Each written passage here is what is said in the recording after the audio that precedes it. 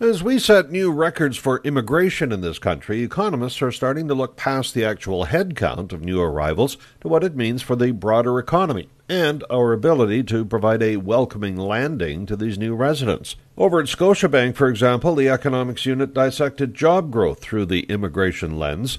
Conventional wisdom suggests we have a shortage of people to fill all the vacant jobs, so immigration must be a viable option. Well, the bank's analysis shows 85% of all the new hires were actually born here or arrived more than 10 years ago. They also point out that Canada's immigration push, which could bring as many as 500,000 new residents by next year, is an experiment that other countries are watching, and if it works, we should expect them to follow suit and heighten competition for labor. At TD Bank, meanwhile, the economists there are reminding public policymakers of the importance of infrastructure and social systems capable of handling these new people, which could make an already tight housing market even tighter.